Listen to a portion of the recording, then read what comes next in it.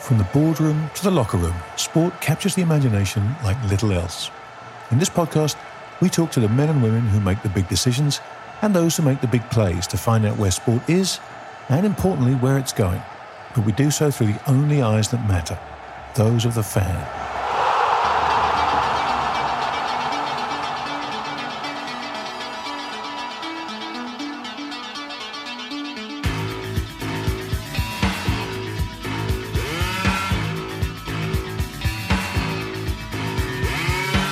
Welcome everybody to another edition of the Groundsmen Conversations. Joining us shortly, a special guest with whom we will have that conversation. But in the meantime, you're stuck with me and my two fellow groundsmen, Roger Mitchell and Giles Morgan. Giles, how are you, my friend? Hi guys, it's been a while. I'm very chuffed to be back on. I've sort of been all over the place really, and shivering in sort of a Baltic mess that is the UK. It's very nice to be at home and with you, my chums.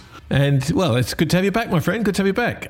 Roger, come in, mate. You're still there? I'm still here. Still struggling a little bit with this cold stroke COVID. Got a little bit of a hacking cough. Flu. Yeah, so hopefully I get through this. I've got my puffer and I've got my water. Rog, I can see that, because I can see you obviously with this is now, we've joined the 21st century, we've got video. You've got a very smart new haircut. Is this ready for your publicity shoot for the new book? No, I've just had you're looking a shower. very polished. Just had a shower. Yeah. Needed to wake up a little very bit. Polished. Thank you. I'm picturing the photo shoot for your book, Rog, something like the photo shoot for David Brent's single, If You Don't Know Me By Now. Yeah, something like that. The white suit, the black shirt, the billowing curtains. Absolutely. I can see it all now. How's everything going with the book?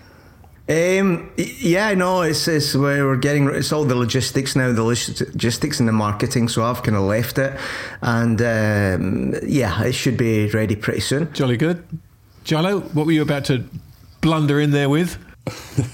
Well, I was just going to give Roger a hint on a pose for doing a book. I met quite a well-known author once who they put their hand like that and they just balance it on their chin. It gives a sort of learned expression, I think. Oh, you mean on the back of the cover? That Jacobo did that. Vital. Jacobo did that, so it's a caricature.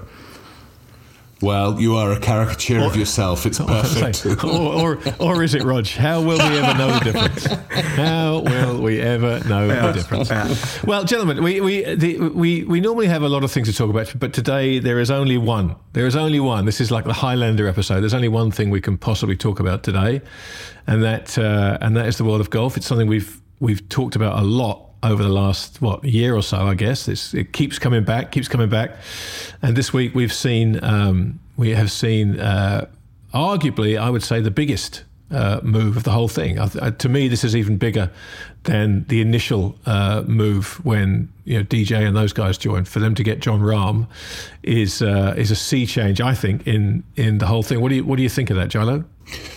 I couldn't agree more in terms of particularly the whole European status. I think for Ryder Cup, which was clearly one of the pieces that the DP World were holding out about, try and prevent any further movement because you don't want to miss your Ryder Cup thing. And whether they're going to change that rule or not having Rahm suddenly changes the balance of absolutely everything.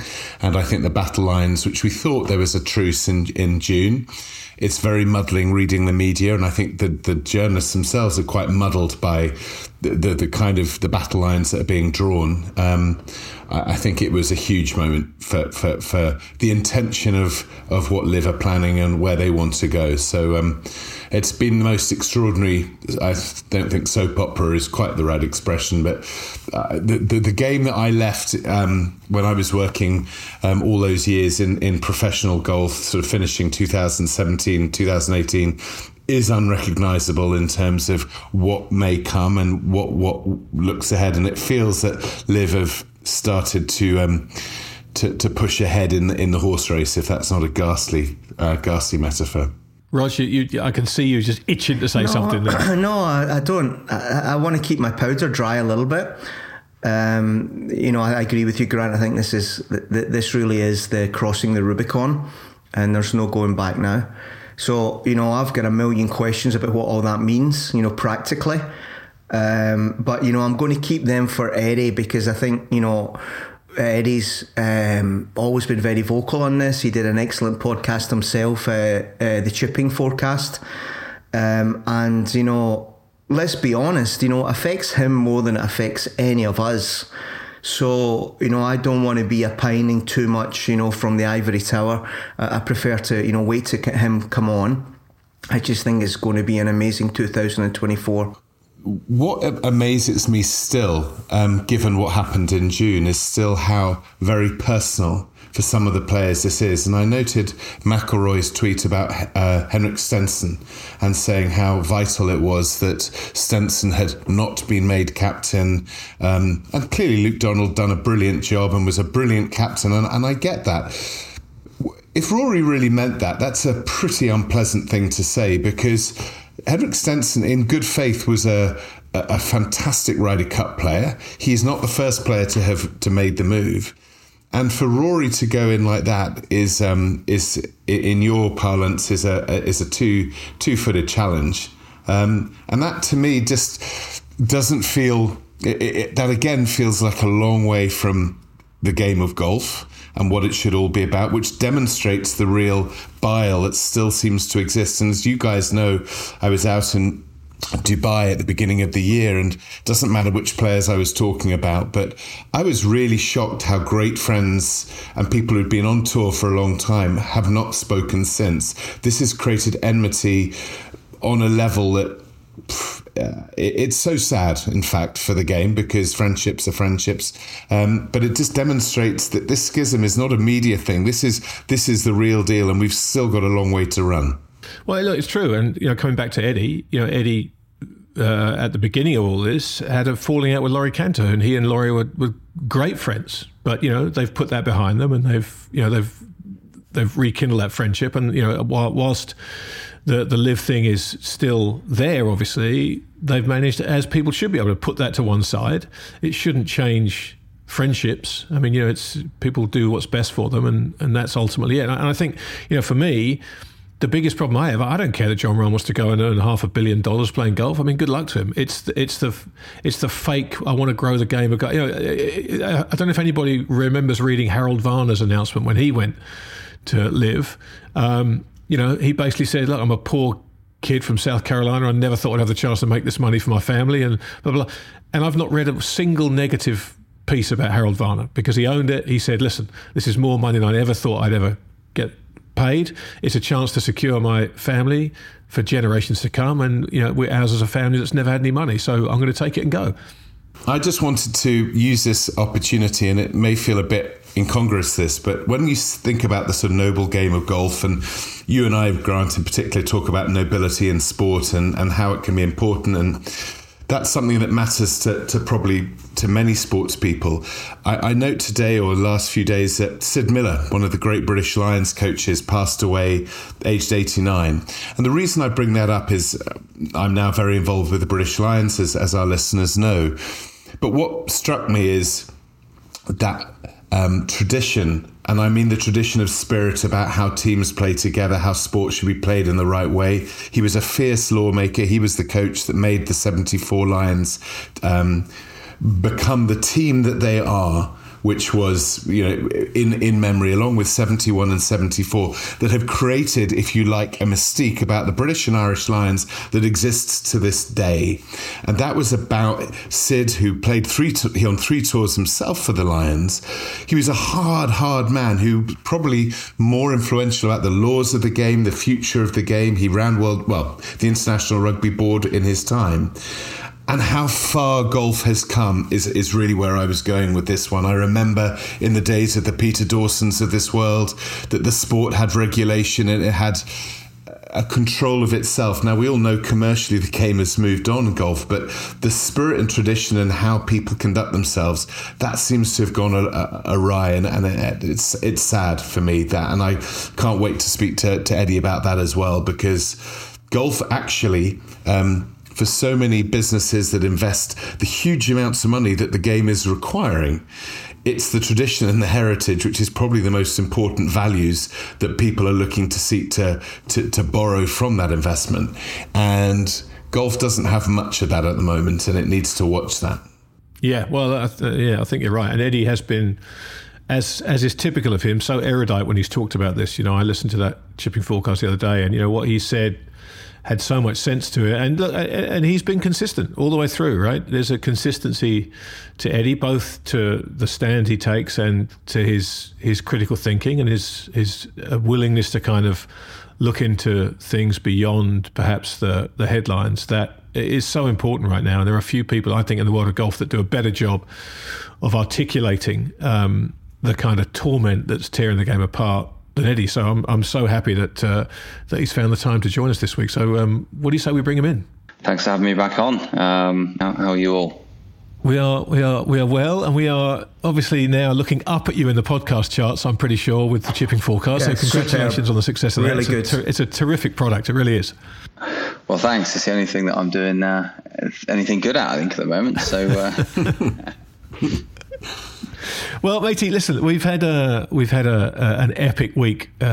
Or has it been a week? I don't even know if it's been a week yet, has it? Since the big John Rahm decision, and we've all been batting this backwards and forwards. And I know Rog zipped you a message to say, would you come and talk about it? I mean, you, Ian and Andrew did a terrific job, I thought, of talking about it in your emergency chipping forecast on whatever day it was, Wednesday or Thursday. But let's just get a sense from you of the importance of this. We've kind of waxed on and off about it, but as Rog said, it's a lot more important to you than it is to us. So curious to, after having a few days to reflect on it, how important is it, first of all, for the game of golf, do you think? I think it's maybe hit the kind of depressing stage for a lot of people, maybe myself included. I kind of felt that way certainly 2 weeks ago when I heard the rumours coming out of Dubai, which actually seemed as though they had a lot more substance this time around with John.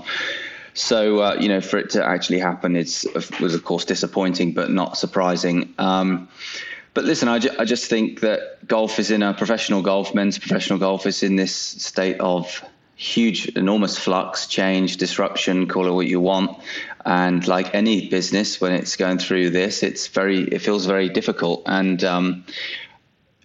it is hard to see the value in it at the moment for the fans, of which I would certainly consider myself one, or considered myself one, increasingly less so. And I'm just seeing that kind of sentiment echoed so often at the moment, even from people who I know love the sport and write about the sport. They feel as kind of just dispirited, I suppose, as I sort of do, about the way the game of professional golf is headed, and the fact that, maybe money, it's always been about money to some degree, but it's just so egregiously about money now that it's frankly off-putting. And I felt that way quite early doors with LIV. I think LIV has taken it to the stratosphere, that kind of direction, and I just hope that it ends, but it isn't going to end anytime soon, and it isn't going to end without a bang. So we'll see where that goes. Ed, how much of this do you think is down to the leadership? Because I've got to say, as I sit here, and look, Keith Pelley to me I haven't seen as much about him, because obviously this is not as much about the DP World Tour as it is the PGA Tour. But from what I've seen of Jay Monahan, if I'm looking to apportion blame into how this has gone so horribly wrong, it seems, for the PGA Tour, I'm laying the blame squarely on his shoulder. I think he's been invisible. He's let the players down with the PIF announcement back whenever it was, halfway through the year. What's the feeling amongst the players in terms of where to apportion the blame for this, do you think? Well, I'm not entirely sure when it comes to Jay and the American players, but from an outsider, which I am really looking in from the PGA Tour side of things, he's clearly made two quite big mistakes. The first one was not even having the discussion, just to get a better idea of the actual intentions that LIV had. And that could be for a number of reasons. I suspect that to some degree arrogance, due to the fact that he's American and the PGA Tour had this kind of monopoly of power on the game of professional golf. And, like we all know, we spend a lot of time in and around Americans. We know the way they can think. And I think that that's come back to haunt Jay and the PGA Tour. The world is changing, not just in golf, and the world is moving away from being dominated by America, and golf is probably no different. So I think that's the first mistake he made. The second mistake, which I actually think is the biggest mistake he's made, was what happened in June, because the announcement almost made it to the players anyway. Listen, we're agreeing to do some sort of deal with them. We're going to come together. It kind of opened the doors, I think, to players like John Rahm and other players who are rumoured to go, like Tony Finau and Tyrrell Hatton, players who frankly had been very loyal up until that point. And I honestly think if it had have remained an us against them for longer, I'm not sure John Rahm would have jumped ship.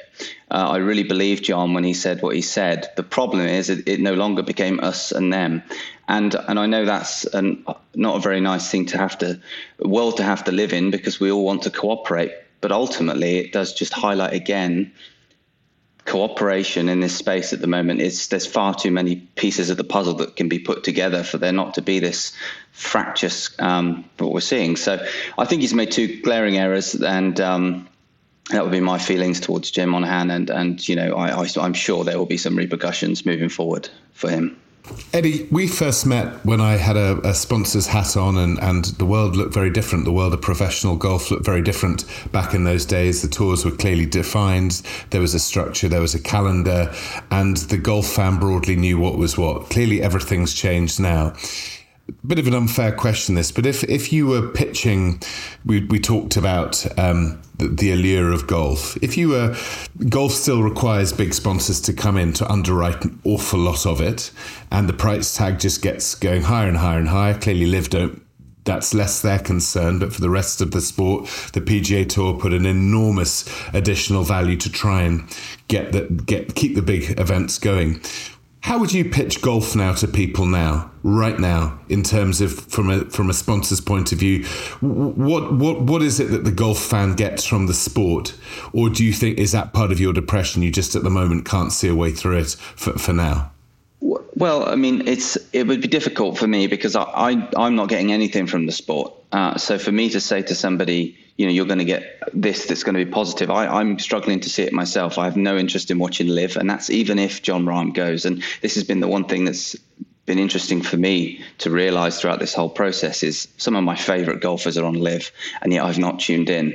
So actually, I'm less of a follower of the golfer than I thought I was. And it just shows that the actual system and the structures that underpin a sport, I think, are far more valuable. And actually, even if you go back to the pandemic, that was the one thing that was highlighted to me anyway. During the pandemic, we took systems and things for granted that were far more fragile than I think any of us realised. And so these things take decades to build. The European Tour, the PGA Tour, and they're not successful just because they're successful. I mean, they're successful for a number of important and intrinsic reasons, and that's why we value them. And I don't think at the moment professional golf it no longer reflects those values that it used to, that brings people into the sport, and myself would be included in that. So, I do think there is an opportunity, however, moving forward for the PGA Tour. It's going to require them to be a lot more open-minded and think globally as to creating a product that's going to have to start looking very different to try and attract those sponsors and fans, as you say, moving forward, Giles. And I actually think, given what's just happened last weekend in the Grant Thornton, with the inclusion of the women and having myself been part of events, I just think now that we're going to have to start thinking way more outside the box as a sport. If in 2 and 3 years' time, we need to be getting the John Rahms back to something that looks like that, because they are going to have that decision in 2 or 3 years' time, the John Rahms of the world. But so, Eddie, as a follow-up, what was your view, or what has been your view on TGL Golf clearly trying to really disrupt, to have another go? I know that the roof fell in, which may be metaphorical, it may be apposite, and maybe it'll come back. And I wish them well. It's bad luck, all of that. But what was your view on that? What is your view as a golfer, that kind of approach to an entirely different product, effectively? Again, I probably wouldn't have watched it, but I don't think it was designed for people like me to watch. It was something that's entirely different, trying to bring in a new demographic. And actually, when you compare it to LIV, which I suppose is probably the best comparison to make, it's quite different, isn't it? And I could see how it could be successful. And importantly, the TGL, back to Rory's point, was ancillary to the PGA Tour. It was always in addition to, the fundamental traditional structures of golf, not trying to want to do away with that. So although I wouldn't have tuned in, most probably, Giles, I don't think it necessarily would have failed, not in the way that LIV is, I think, clearly failing. I don't think that's a controversial statement. But, I guess I was trying to think about this yesterday, something wise to sort of say, and I wondered if, and you all know this a lot more than me, you three guys, but business is like all there's a life cycle of everything, and there are just moments there are cyclical moments, if you like, within the big picture, where every business and every industry seemingly faces these moments where they're vulnerable. And that's when you just need great leadership. And that's the thing I do think's been lacking in these last 2 years, because the sport is always going to remain. If it didn't, then there would be new sports every 5 years. There's always going to be difficult moments in a sport. We've seen it with Formula One, and we've seen the way it's, used social media and Netflix to its advantage. But we can bet our bottom dollar in the next 5 to 10 years they'll go through something similar again, and that's the natural the cycle within the life cycles. And I just think we've failed as an industry, and obviously LIV has come about, TGL's now coming in, and all of these things, and it's just making me think, what does professional golf actually even look like anymore? It certainly doesn't look like anything that I remember it looking like when I first came out, but maybe I've rambled there, not made a lot of sense. I agree with that. And one of the other sports that Rog talks a lot about that feels that might be having challenging times is tennis. And so many sports, one of the things that they've always been vulnerable to is the very many different tendrils of leadership and different pockets of influence. And I remember back in the day, if you wanted to get the leadership of golf round for dinner, you needed to sort of invite 24 people round in their blazers to try and have any sort of sense, because someone was in charge of the Olympics, and someone was in charge of this, and someone was in charge of that. And then you've got two sets of rules people, and you've got all of this chaos with everybody on a different agenda.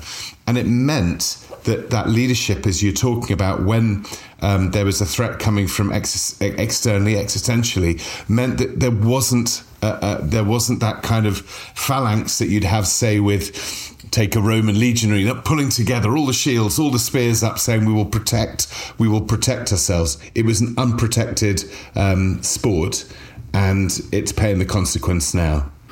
No, Giles, you say that, but golf with the PGAs, they've got a relatively simple governance structure.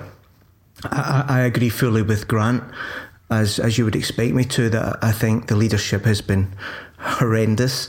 There's two failings, and Eddie alluded to them. One is what I call the lack of paranoia. Only the paranoid survive. This was always coming, and they should have been much more ready. That complacency is all through sport, and maybe golf most of all. The second one was giving away, as Eddie very correctly says, the strongest card you've got. Instead of playing the Saudi bad guy card, which, by the way, is still out there, they should have been playing the positive of the PGA, which is, as I see it, it is a band of brothers who have got a commonality of struggling to qualify, to get on a tour, making a living of it, and maybe excelling. That was the strongest card that the tours had.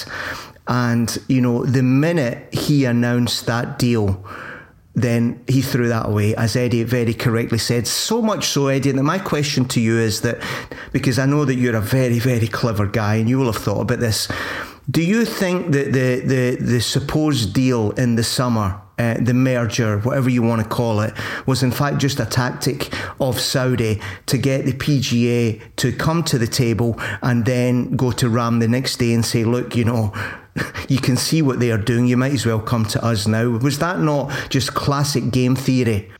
Possibly. I mean, I'm not sure we'll ever know. The reason I would maybe doubt that would be initially there was a clause within it that didn't allow them to poach any players, right? So, conversations with John certainly wouldn't have started happening until quite, I would say, a couple or 2 to 3 months after that agreement. I do think as well that fundamentally the framework agreement, it did serve both sides in that there was not going to be any discovery for the Saudis within the legal case. And also, we don't know. There are rumours, if you follow Phil Mickelson, then certain things weren't going to be discovered as well from the PGA Tour side. So, it certainly reduced costs, legal costs anyway, which were obviously well into the billions. So I think it served both sides, that coming towards that framework agreement. But that would be my feedback or my feelings on that, really.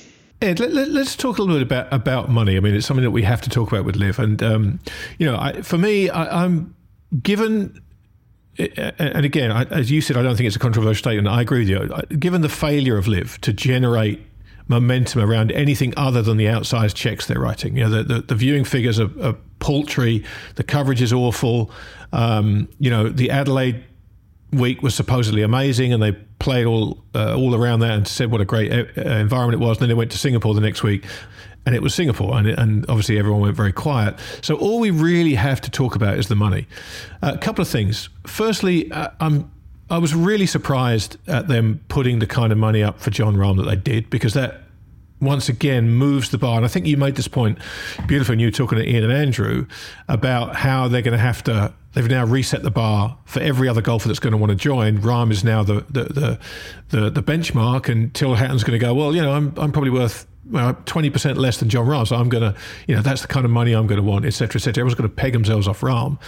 But you just came back from Australia, and you played down there in front of what I can only imagine, because I wasn't there, obviously Aussie crowds, which are fantastic at every sporting event you get down in Australia. They've always had this chip on their shoulder that the big stars wouldn't go down to Australia. And if I'm right, the winner of the Australian Open got something like 250 grand or something out of a prize pot of 1.7 million.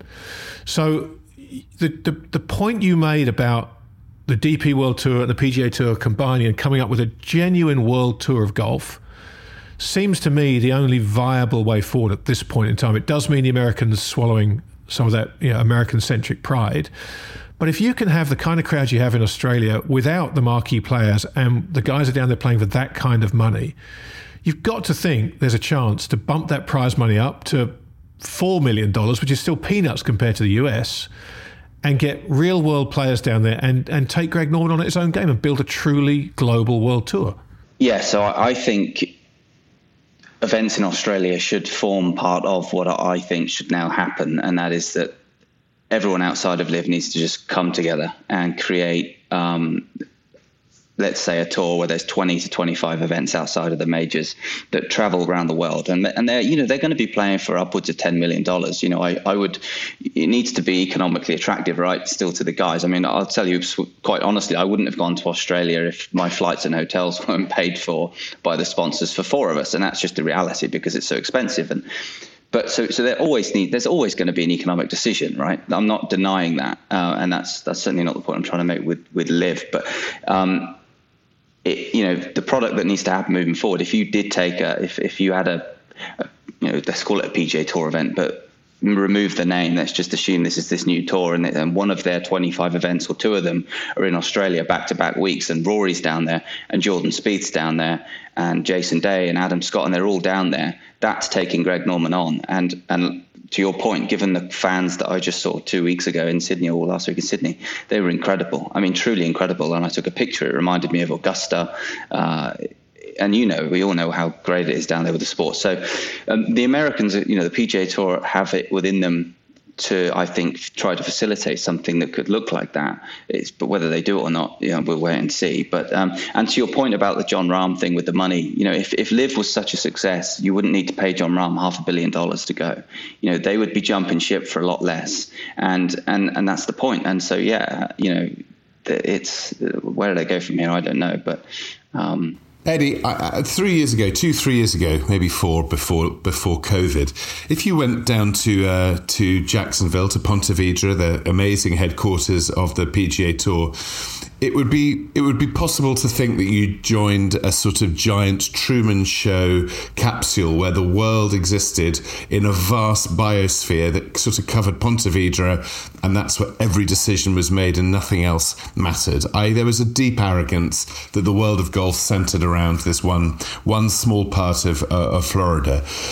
From what you know and the conversations you have on the Chipping Forecast and your friends within the game, has there been a sense of humility? Has there been a sense that the PGA Tour need to perhaps look to themselves to see how they can humbly try and get things back? Or is that with a vast new building at the great expense that I was told that, you know, how proud they all were that hundreds of millions of dollars had been spent?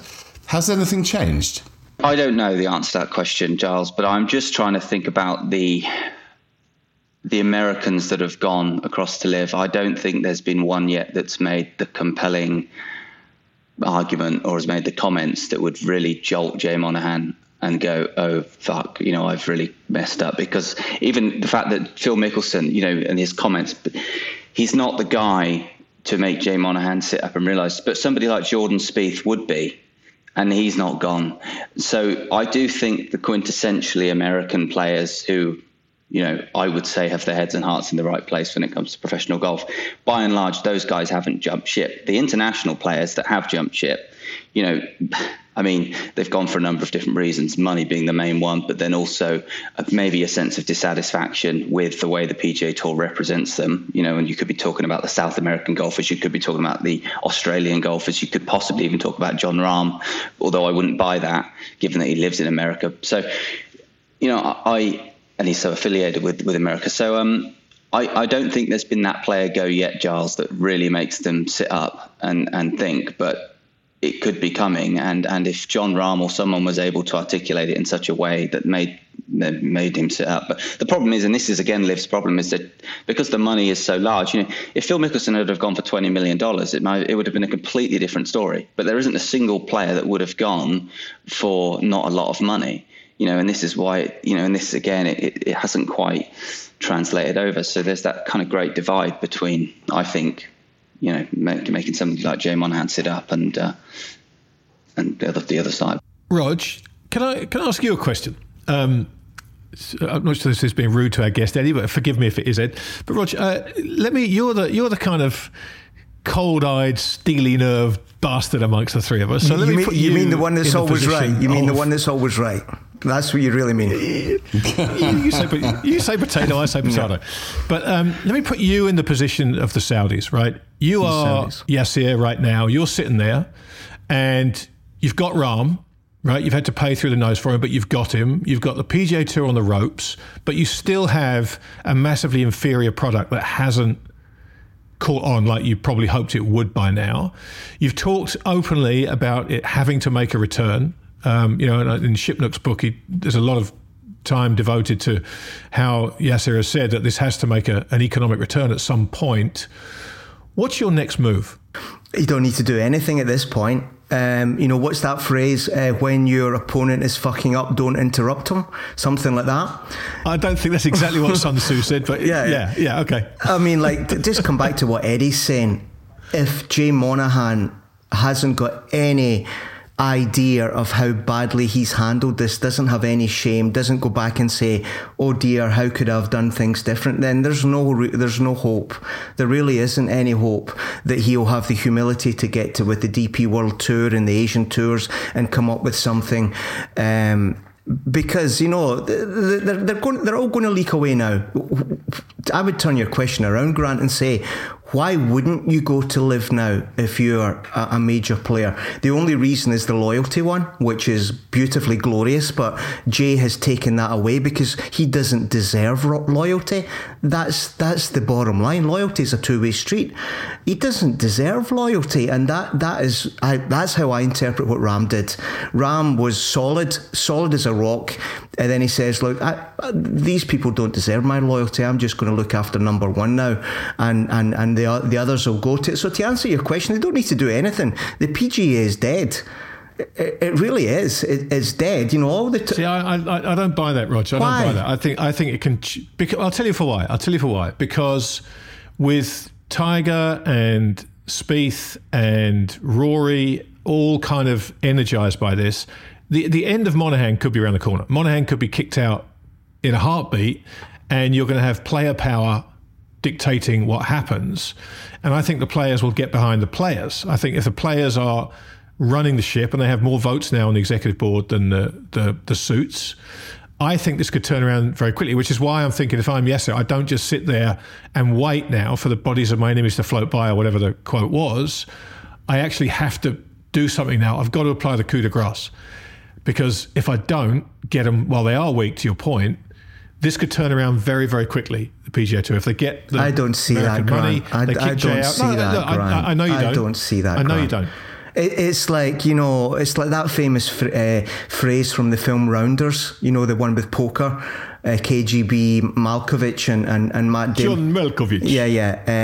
If you've got the biggest stack, All you have to do is just gently lean on the other guy and they'll fall over eventually.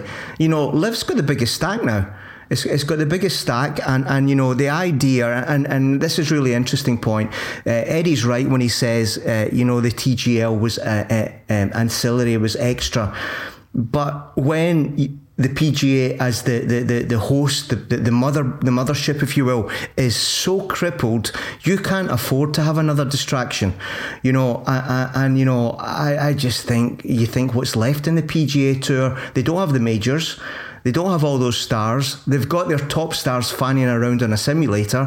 What's the product? The John Deere with half a hand, I'll just splash the pot, to come back to the same analogy. And none of this makes me happy. This, Grant. None of this makes me happy. My anger is with, as always, the leaders of the sport who really had a monopoly, and all they had to do was show a bit of humility, listen, and there would be no LIV. There would be no LIV, and they didn't. And it's the same in tennis, and it's the same in FIFA. And my question to you, Eddie, now is this one. And again, it's with an enormous amount of sadness.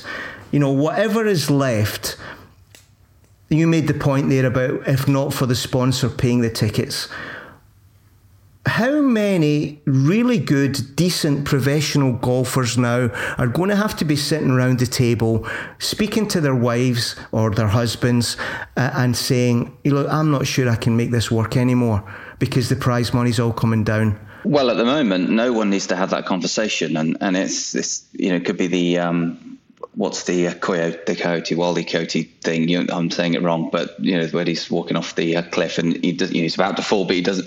That's exactly that at the moment. I do think we're in that stage of men's professional golf. I think the coming down of prize funds is inevitable because we're at this unsustainable point. But ultimately, at the moment, because of agreements that are in place, whether between the DP World Tour and the PGA Tour, or the continued backing that the PGA Tour has and the reserves they have, and obviously LIV, there's still a lot of money sloshing around in the world of professional golf and a great living to be had. And don't get me wrong, an unbelievable opportunity, which is ironic given the way I feel, and I suspect a number of other professionals feel about their sport, this kind of apathy and almost resentment towards it to some degree. They don't quite add up, but they do point to something that's obviously there.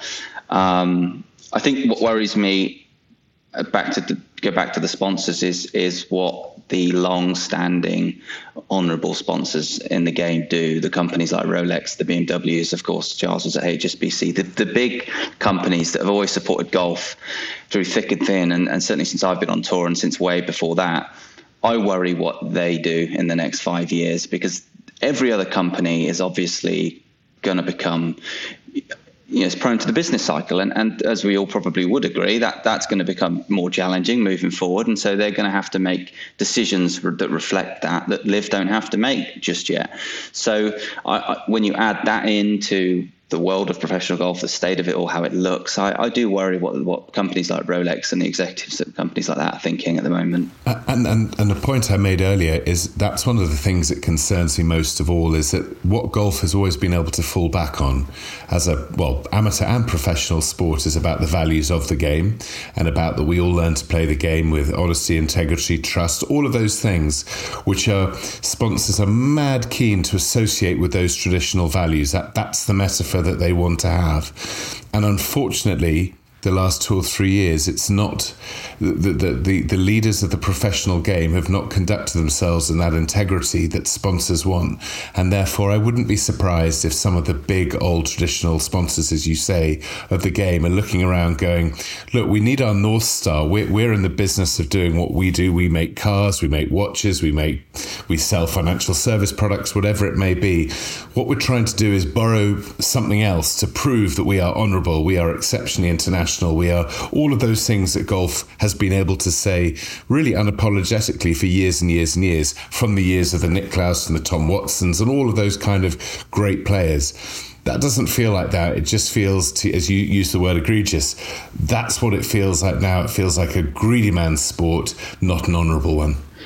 Yeah, and to go back to Roger's point about strategy, I think if there is a strategy that's grand here, because of the money LIV have got, what ultimately I think happened, and probably what happened in June with the PGA Tour reflects this, is there comes a point where, what's the alternative? And there, I think what will end up happening, and it's already happened to some degree, is we'll just end up falling back to the Saudi money because it's the only money that's still there. And so when you get a market that's the reality, which I think professional golf is maybe heading in that direction, it's a very sad state of affairs. And because their cash pile is just so large, they can afford, that could be the grand strategy. It's a sad one. But maybe they can be aggressive when they need to be. But know that reflexively, the world of professional golf, from a funding standpoint, is just going to have to fall back on them because they've distorted the market to such a degree because they could afford to do that. That's what does sadden me, and it's always saddened me with this. And I listen. None of us really know where it's going to end up and have ever known. But I do think from the early days it was that kind of distortion that was all I always found just so upsetting and uncomfortable with LIV money, frankly. Eddie, I think that is the key to this. I don't have any of Jay Monahan's xenophobia towards Saudi because, like you, I know how omnipresent they are in everything to do with our world and our financial capital markets. So I don't have any of that. However, I believe I'm a sport lover much more than appears on the outside. Being paranoid and predicting what will happen doesn't mean that you don't have the soul. And I think one of the things that could come around as I sit on my hill watching the train and what direction it's going in is to your point here. I believe somebody is going to say very quickly, probably as a potential vote winner in the current climate, sport is a social asset. It should be treated like other assets of what are called national importance. And unless bidders for sport can show a credible model of financial return, then we are not going to allow them to buy it. And this comes back to all of your points that LIV is a shit product and doesn't have any plan, it seems, to be making a profit or any kind of return in the next 5 years. And I think that's going to be the big thing in sport. We're going to say you're not having it because it's a national importance, it's a social asset, it's a vote winner in all this world of Islamophobia. And that's my prediction for what's coming in the next 18 months. Politicians saying something like that, and if that happens, Eddie, maybe it'll go back to the way it always was, and maybe just with a better leader than Jay Monahan. Yeah, maybe. I mean, I thought about that, and it reminds me a bit of the housing market. Part of me thinks, wouldn't it be great if houses came down 50%? If policy started to reflect common sense, young people could afford houses. But then obviously within that, there's a huge deflationary event.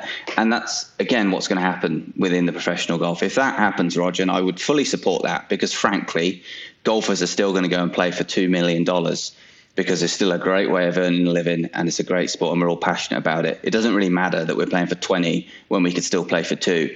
And the truth is 2 much more accurately reflects our value. And you could even make the argument still over attribute it. But I would love that to happen. And that's the kind of destructive part of me. I want to see it blown up a bit. And a way of doing that, I do think, would be for policymakers to come in and regulate to that degree. But I also accept within that, there will just be prize funds will fall massively and there'll be some pain, but the pain will be relative. Well, it'll be entirely superficial, frankly. And John Rahm's already got the bag. I mean, in 3 years' time, John can make any bloody decision he wants. He doesn't need any money in 3 years' time.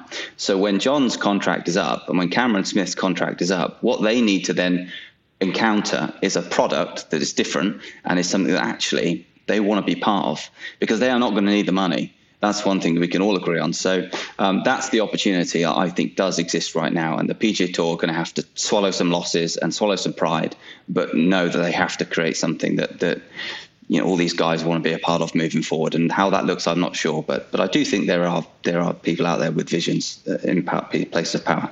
Yeah, I think that's exactly right. The only issue I would take with that, Rog, what you just said, is that golf isn't football.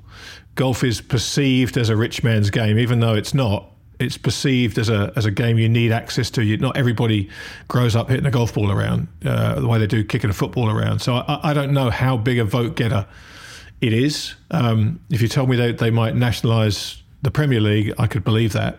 Golf, I'm just not sure. I just don't think it's inclusive you enough. think to that use if the Donald Protestant Trump came up on the stump speech and said, we are not going to let foreigners, brackets, Arabs, own one of our cultural mom and apple pie traditions, you not think that's getting him a couple of votes in swing states? You don't think so? Maybe. Well, maybe. Look, to me, I think Donald Trump being elected would be the best thing that could happen for LIV. I think the greater risk for LIV Golf is not it's a re-election of Joe Biden, or it's a Democrat that really wants to go to town on these types of that type of thing. I think if Donald Trump gets in, then LIV's off to the races. I mean, obviously his links to the Saudis are pretty well known. Obviously, Alan Shipnuck talks about them, and he'll do anything for some money. Obviously, no matter where it comes from. So I wouldn't trust him as far as I could spit. Yeah. No, I'm not saying I'm a fan of him at all. That's probably fair. Yeah. No, but I think, coming back to the point you were saying about the sponsors, if I was the CFO of any brand sponsoring golf just now, I would have a massive red line. There'd just be a 3-line whip. Out as soon as possible. I'll let you go for the majors, but I am not having you sponsor an organisation. And this is the same for the media companies as well, the broadcasters, that is at risk every single week of losing star number 3, 6 and 7 from its pulling power and creating a civil war. It's just, there's nothing in it for a sponsor. Get out as soon as you can to this, civil war. There's nothing for you to be investing around apart from the majors. Well, Wells Fargo pulled out this week, I think, didn't they? Is that right, Eddie? Did Wells Fargo pull out of the sponsorship in the US? I think they did. I think I saw that, yeah. So, I don't think they're the first as well. And if you look at the funding of the DP World Tour, it's become much more concentrated to a larger extent, but it's become more concentrated over the years. And Keith has had to work hard to get that, and his team have had to work hard to get that funding in, obviously. But at the same time, they've had to make some pretty difficult decisions, whether it's selling the naming rights or with the agreement with the PGA Tour, which comes with its drawbacks. But yeah, the way it goes, I'm not entirely sure. And Roger, I'd go a slightly different route. I would go after the 80 million people who do play golf. I'd be talking to the amateur golfers and investing in products that allow you to talk directly to them rather than via the conduit of overpaid golfers. So I still believe massively in the value of the sport. Agreed. And the engagement of the sport to people. Sponsor Top Golf all day long. Absolutely right. Spot on. We've got here somebody who's right in the middle of this. It's not about business models anymore. It's not about Greg. It's not about Henrik Stenson. It's, in my view, about the people who are not in the LIV category of appeal just now, who I'm concerned that they're not going to have a living. At the end of the day, that's what bothers me. And okay, I'm really pleased about Eddie's point, because I didn't know that they had 2 or 3 years where they could kind of still be okay. But it's worrying, because it's not just golf, it's everywhere. We spoke on the last podcast, Grant, about what I thought would happen. There would be the majors, there would be the shiny stuff, which includes LIV for me and TGL, and then there would be a long tail. I really don't care about the others. The majors will be fine. LIV is a geopolitical play. It's got nothing to do with product. We discussed that about regulation. The long tail does interest me, because Giles is right. There is a product there. There is a product. It's not a very rich product. It's what you would call a niche product. But somebody needs to work out what the definition of that, what it looks like, and how it makes money for its touring professionals. That's my point, Grant. Well, see, I have to say, Ed, and I, like you, I've tried to think about this a lot, and I was trying to work out what I watch and why I watch it. The majors, for sure, I watch them for the history. The best in the game are going to be playing there. You know that there is a tradition that goes back, hundreds of years, and they're important. But then I think about the other events on the PGA Tour, and I realise that I watch the events that are held on great golf courses. I watch the events that have a tradition about them, that winning them means something. So yes, the John Deere is always the one that gets brought up. I feel sorry for John Deere because they're always the one that gets brought up when you talk about kind of second level events. But Bay Hill and the Memorial and the when they play at Riviera and when they play at Torrey Pines and when they play at all these great golf courses, I will watch because the course has status, the course has tradition. They tend to get better fields, and so for me. I think my golfing experience, if you want to keep me interested, you need to take the tour to great golf courses, and you need to have the strongest fields you can muster. And honestly, I'm still going to watch the Memorial if John Rahm and whoever, Patrick Cantlay, aren't competing for the lead. I told you this before, Rog. I tried to watch LIV when it got on the CW. I was in the States and it was up against, I think it was the Honda Classic in Florida, which I wouldn't ordinarily have watched. I couldn't do it. I understand LIV. that. But at the same time, the Honda Classic was being fought by two complete nobodies that I didn't know. In fact, I think not Brian Gay, that one of the guys I'd heard of and one of the guys I hadn't, Eric, can't think of his name now. But it was riveting. It was riveting to see golf being played competitive, that meant something, on a course with a little bit of tradition. And I think you've still got a chance to capture an audience. What do you think about that, Ed? Well, I do too. I think that's obviously what draws a lot of people in, and add to that as well that a lot of people watch because they know somebody that's playing there. And of course, if the profession in and of itself only has 50 guys and not 200 guys playing within it, then there's, by definition, you've cut 3/4 of the people that you could know. So you've got that dynamic too. So that would pull a lot of eyeballs in, I suppose. That being said, the most nervous I've ever been watching golf was watching Laurie trying to win at Wentworth 2 years ago, Laurie Cantor. I haven't seen a single shot of him on LIV, not once. I wouldn't tune in. Now, it's not because I don't want to see him play golf. I'm still rooting for him, but just not on LIV because I have no desire to see anything on LIV Golf. And I just don't think that I'm unique on that as either. So again, it goes back to that point that we are tuned to the history of the event, to the traditions, the traditional tournaments, and the inherent jeopardy that's in with professional golf that is unique to professional golf. I've actually had this discussion with people like Laurie, and listen, we can have different opinions in terms of the protections that should be in place for people in terms of their jobs. But I've always thought professional golf, one of the alluring qualities of it was that it was so unprotected. You're so vulnerable. I've been there myself. I've had great years and I've had lean years and years where you make a loss, and that builds so much character. We talk about it with cuts again. There's inherent jeopardy built into professional golf that makes it entirely unique, and I think breeds a ton of respect for professional golfers from people all around the world from different backgrounds, because they understand that must be difficult, and frankly it is difficult. I've been part of it, so I don't see why we want to change that. We still get rewarded extremely well in spite of that. So that movement, that could be a 21st century thing that was unavoidable, and a millennial bloody thing, and people wanted more protection and all this shit, and that was maybe always going to happen. But I just think that the direction that the sport is headed in a number of factors is obviously disappointing. But listen, it's easy, isn't it? It could be dramatic and say it's the end of it all, but I'm sure the pendulum will swing at some point. I hope it does. Anyway, Grant. Eddie, the reason I can ask you this because as I know what you read and what you think, and you're a very intelligent guy. See what you've said there, I get that completely. I'm going to call it, I'm doing that on the Sunday column this week on exactly this, the band of brothers. I think that's what a golf tour was, and that's how you perceive it, I believe, for all the reasons you've said there. Form may be temporary, but class and tradition is forever. But my question to you is this: knowing what you know about how big finance works and the financial markets and the invisible hand of Adam Smith, and how sport is linked to the media sector that's got its own issues with all of that, surely you must have seen this coming. I mean, I'm talking 3-4 years ago. Surely you must have seen that the forces of financial arbitrage would have ripped the top players away in some form. Well, no, I'm not sure I saw LIV coming or something like LIV coming necessarily.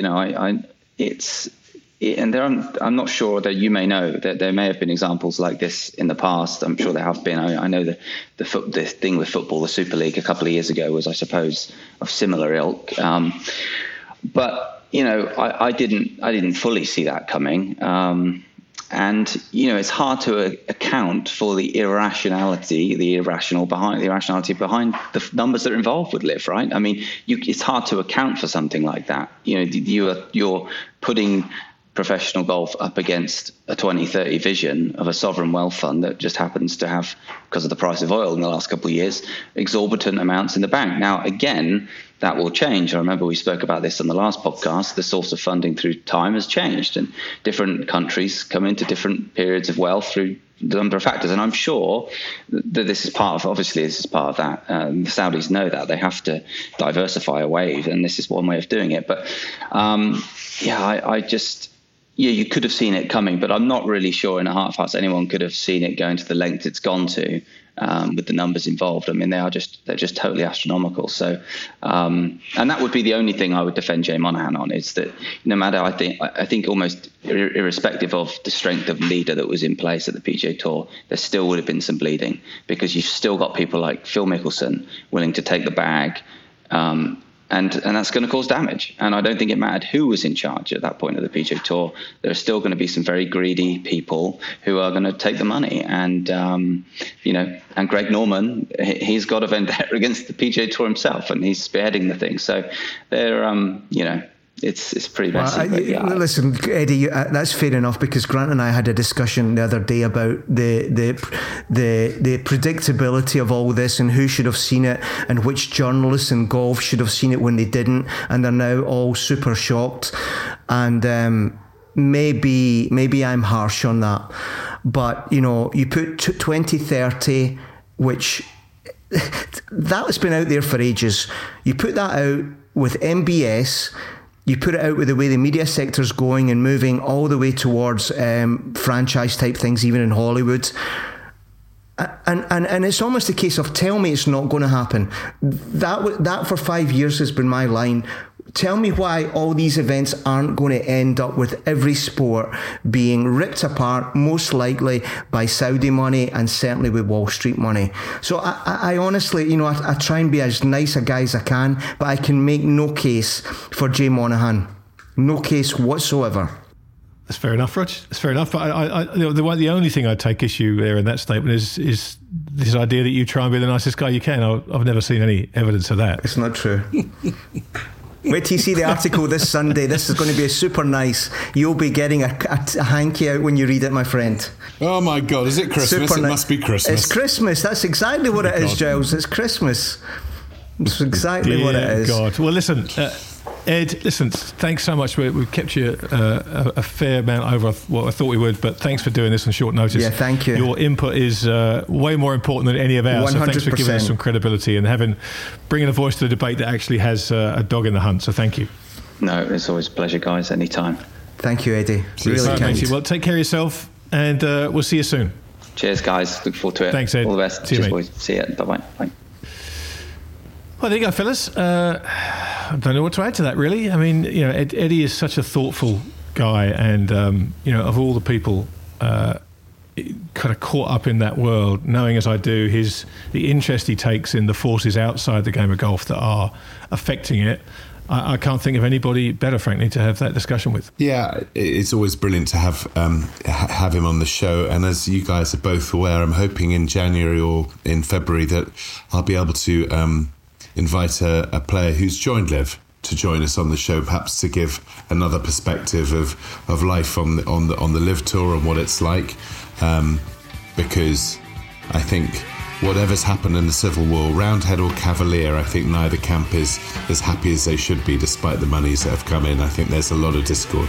Yes, well, we shall look forward to that, Charlo. I hope we can pull that off, because it would be good to hear the other side, right? We haven't heard that side yet, and it will be useful both for us and for the audience Hear that? Well, speaking of the audience, our thanks to you out there for listening. I hope you've enjoyed this as much as we have. We'll be back again in the not too distant future. In the meantime, if you don't follow us already on social media, there's only one way to do that. You'll find us on Twitter at EntertainedR. That's the word ARE. You'll find me at TTMYGH. And you'll find me, Giles Morgan, at GilesMorgan71. And myself at RPM Como, as in the lake. As in the lake. Gentlemen, until next time. Thank you. Cheers, Thanks, fellas. James. Thank you.